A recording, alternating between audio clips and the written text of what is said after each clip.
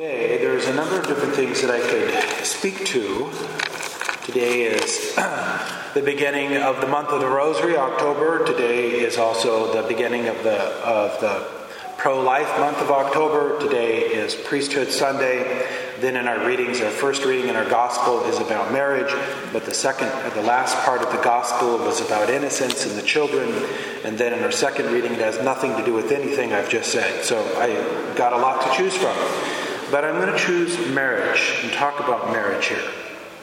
In this passage in the Gospel, Jesus is being asked about divorce. Why is he being asked? He's being challenged about divorce. And the reason was divorce was a big issue 2,000 years ago. It's been a big issue since Adam and Eve left the Garden of Eden. Since Eve betrayed Adam by giving him the fruit, and since Adam betrayed Eve by blaming her for his own sin. Marriage has been hard from the beginning. It's been hard from the beginning. And from the beginning, Satan has been trying to destroy marriage. He's been trying to destroy marriage because if he can destroy marriage, then he can destroy the human race. The way in which God set us up was that we would procreate through marriage. You break marriage down, that society will not have enough children to replace itself. And whether it's a century later or 1,000 years later, the human race would go extinct if you're not having enough children to replace the population. And that's only happening where there are marriages, stable marriages. So if we go back in time to the ancient Greeks, Plato and Socrates, Plato is writing in there and he's saying there's no more children on the streets. People have stopped having babies. They've stopped having babies because the men didn't want to get married anymore.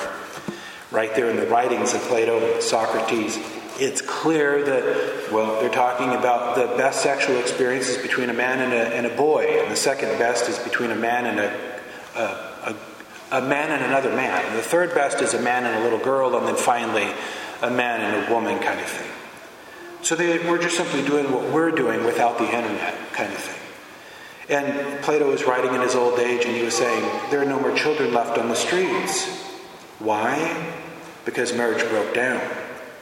And those people didn't have the Ten Commandments. They didn't have the Bible. They didn't have Jesus. They didn't have anything. They just started living hedonistically. And marriage broke down. And eventually the Greeks would be conquered. And the Greeks would be conquered over and over and over and over again.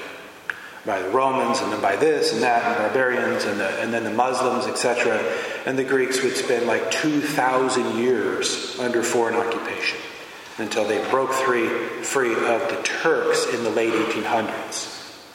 So that's what you get for not having children, and that begins with the breakdown of marriage. In our world today, in our country today, we see for the first time in America's history that the majority of marriage-age adults are not married. The majority are not married. So a lot of people got married and they've got a divorce, and so they're not married now. But in the millennials in particular, they're not getting married. It's a minority, a distinct minority of millennials who are getting married. There's something about commitment, etc., that just scares everyone half to death. We're all supposed to live for ourselves and just be consumers of whatever we want in the moment kind of thing. All right, well then that's the end of the human race. It's just math. It's just math. Get rid of marriage, get rid of humanity, get rid of the human race. And then of course within marriage there's difficulties, there's struggles. To destroy the church, Satan would go after the priesthood, because Jesus founds the church on priests, 12 men, for better or for worse. He doesn't found the church on the Eucharist, he doesn't found it on the Mass, he doesn't found it on parishes or on the laity. He founds it on these 12 very flawed men. So if Satan can destroy the priesthood, he destroys the church, he destroys the gospel, we're all damned. To destroy the human race, he targets husbands and wives. If he can destroy marriage, he destroys humanity. Which gets to this: spiritual warfare. Normally we don't think in terms of spiritual warfare. We just think of our little humdrum lives, whatever they might be. We don't really recognize that Satan is in our bedroom. We don't recognize that he's in the car, that he's in our lives. He's playing with the children as they play on the carpet or as they go off to school or whatever. Yeah, he's around. Just as God has given us a guardian angel, so too has Satan assigned a demon to every child ever born. Unfortunately, and it is very unfortunate, but we're all caught up in this spiritual warfare. A war for our souls. God wants us for heaven and eternity, and Satan wants us for hell and damnation for eternity. And so when Adam and Eve are created and Satan is watching their creation, he's figuring out his next move. If this is how God is going to create the human race through procreation of humans from humans, then all I got to do is break it. And then God will stop being able to make humans. In heaven, God just snapped his fingers and there were multitudes of angels. But on earth, God has decided to create this group of intelligent beings with free will over the long arc of something called time that will eventually end through something called marriage. And so when Satan saw Adam put to sleep and God take the rib out of Adam and create Eve with it, he knew, okay, I'm going to go after these two. God is putting them together, and I'll tear them apart, and that will destroy God's plan. And so he has. He seduces Eve to try the fruit. She gives it off to Adam, and Adam blames her for his sin. He's just rubbing his hands. It's working just like I planned. Just like I planned. Marriage is God's master plan for the human race. One, for procreation, as I've said, because without marriage, there are no children. Or there are children, but they're all messed up. They're all messed up, and then they don't reproduce because they didn't know what marriage was, and so they don't get into marriage. And we all know the statistics on children who are raised out of wedlock, that they're just much more likely to have delinquent behavior, much more likely to get in trouble with the law, much less likely to successfully marry themselves, etc., etc. Go to the prisons, and it's something like 75% of the men in prison were raised without a father. Well, this is math. This is 1 + 2 equals this. Want to destroy humanity, destroy marriage. Scare people away from it. And so the enemy introduces things, pornography and contraception and materialism, to prevent, to destroy marriage, and to get parents to just not have children right now. Well, we'll have a child once we save up enough money to buy a house, or we'll have a child once we've paid off our college debts, or we'll have a child once we've paid off this car. What the heck? A century or two ago, there were no cars, there was no college education and loans to pay off. People didn't have money, they just had a row of carrots and a pig and a milk cow. And there was no money, and yet they were having children. We've got money coming out of our ears. It's just everywhere. It's just play money. And we think we don't have enough to have children. We're the wealthiest generation the world has ever seen. And we're also the most selfish generation the world has ever seen. This generation is more equipped to have 12 children per woman than any generation in the history of the world. And we're not even having 2 per woman. The United States has not had a replacement level of children in 13 years. We say, oh, that's okay because of immigration.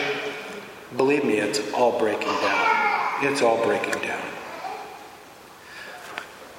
But the survival of the species and procreation is only one reason for matrimony. And the second is this: for the good of the spouses. That when God had created Eve for Adam, he could see something good had happened. He could see that something was still missing from Adam. And he had always in his mind envisioned Eve, because he had made Adam male. He gave Adam a gender. The angels don't have gender. They're not male or female. But human beings are. So when he had created Adam out of the dirt of the earth, he gave him a gender, meaning that another one must be coming to complete it. And another one would come, right out of his side. So the two are one. The two have the same DNA. They are this in God's mind. This. And in this, Adam says, at last, bone of my bone and flesh of my flesh, I am whole. Marriage is for the procreation of children and the goodness of the spouses. And by goodness, we mean holiness. Now, it'd be wonderful if every marriage was eternally, everlastingly happy. Just always happy. Oh, another married day. Awesome.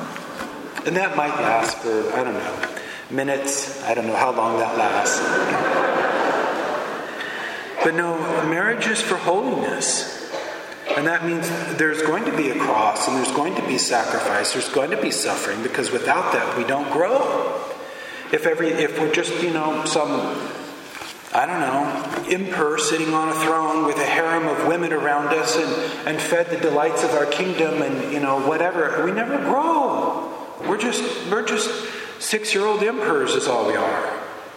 But because there is sacrifice, there is suffering, there is compromise, there is having to constantly adjust and grow, there's growth and there's a potential for holiness there. And that's what God was seeking in Adam and Eve, was that Adam will help Eve and Eve will help Adam to become better human beings. And anyone who's had children can say, those children help me to be a better human being. They get me up in the morning because I got to get up in the morning because the kids are up in the morning. They make me make all kinds of sacrifices, etc. They make me grow. And in order to take care of them, I got to grow. I got to be responsible. I got to make sacrifice. I got to suffer for these guys. And when I see them suffer, I suffer. And this is holiness. This is holiness. So what God has in mind when he sees Adam and Eve is he sees more than the Garden of Eden. Adam and Eve will both live to be 800-something years old. And they literally lived to be 800-something years old. You go, oh no, that's Old Testament hyperbole. BS. God is infinitely powerful. He can do anything he wants. He can make you and I live for thousands of years on earth if that's what he wants to do. He just doesn't do anything evil.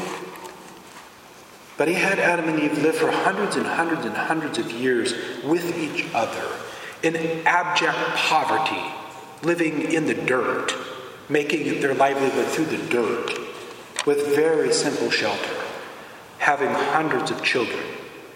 Women, God gave you thousands and thousands of eggs. Very few will ever be used. But there they were. And when God had made them, we think, oh, I guess he made them for Eden, or he made them for whatever. But no, he made them for eternal life. Eternal life. And that's where this holiness thing comes in. He was going to help Adam and Eve grow to become like the angels. For they certainly weren't after the fall. But they would learn through trial and error, through sacrifice and compromise, through the ups and downs of life together, to become ever holier and better people. And that they might live one day in eternity in the kingdom of heaven with God. And that's why he gave them the gift of marriage. And that's why he gives us the gift of marriage. And it's hard. So if we can remove from our mind the concept of happiness in marriage, be like a priest. Why did you become a priest? To be happy? No, that's not why guys become priests. I became a priest to be celibate and to live alone and to never have a wife or children or whatever, and to be complained about all the time, and to live in poverty or be obedient to a bishop that I disagree with whatever his policy on whatever sort of thing, and I get yanked around and thrown here and there and whatever. Come to the end of my life all alone. Guys don't become priests to be happy. They become priests to be holy and to give life and to lay down their lives for their flocks. And that's why you get married, is to be holy. Is to be holy. And it would be nice if you were happy all the time, but that's not realistic. But to use this difficult, this at times challenging arrangement to grow in holiness. So your spouse isn't what you want them to be. Well, let them be your whetstone then. You're the iron ore that gets applied to the whetstone, sparks start flying, and you just work it for years and years until you're the shiny, beautiful sword. That's what the spouse is the whetstone. They're helping me. If I'll do this without complaining, if I'll do this in surrender, if I'll understand that it's about eternal life, me getting to heaven and me getting them to heaven and us getting those kids to heaven, that's what it's about. The procreation of the human race and the salvation of souls, the sanctification of souls. That's what marriage is about. So Jesus has asked, hey, who can get divorced? And he's saying that's the wrong way to look at it. From the beginning, when I and the Father and the Holy Spirit created Adam and Eve, it was always for life. This life. Jesus says it'll end in this life. When we get to heaven, there will be no more marriage. You will not be married to the person you're married to now. If you were never married, it's okay. When you get to heaven, you'll still be never married, but it won't bother you anymore. In heaven, it's all God. God is an infinity, and when we're there, it's all about God. God is our all in all, our rapture. So, know what marriage is, what it isn't. Talk to your kids, talk to your grandkids about what it is, what it isn't. Encourage people to get married. Encourage people to stay married. Fight, suffer, sacrifice, die for your spouse. Just what Jesus did for us. Fight, sacrifice, suffer, died for you and me. That's what we do for our spouse. We do that for our spouse. Believe me, not only will we get to heaven, even against their will, we might get them to heaven. We'll certainly model for others how to get to heaven. We'll change the world, and we'll crush that serpent who betrayed us in the beginning.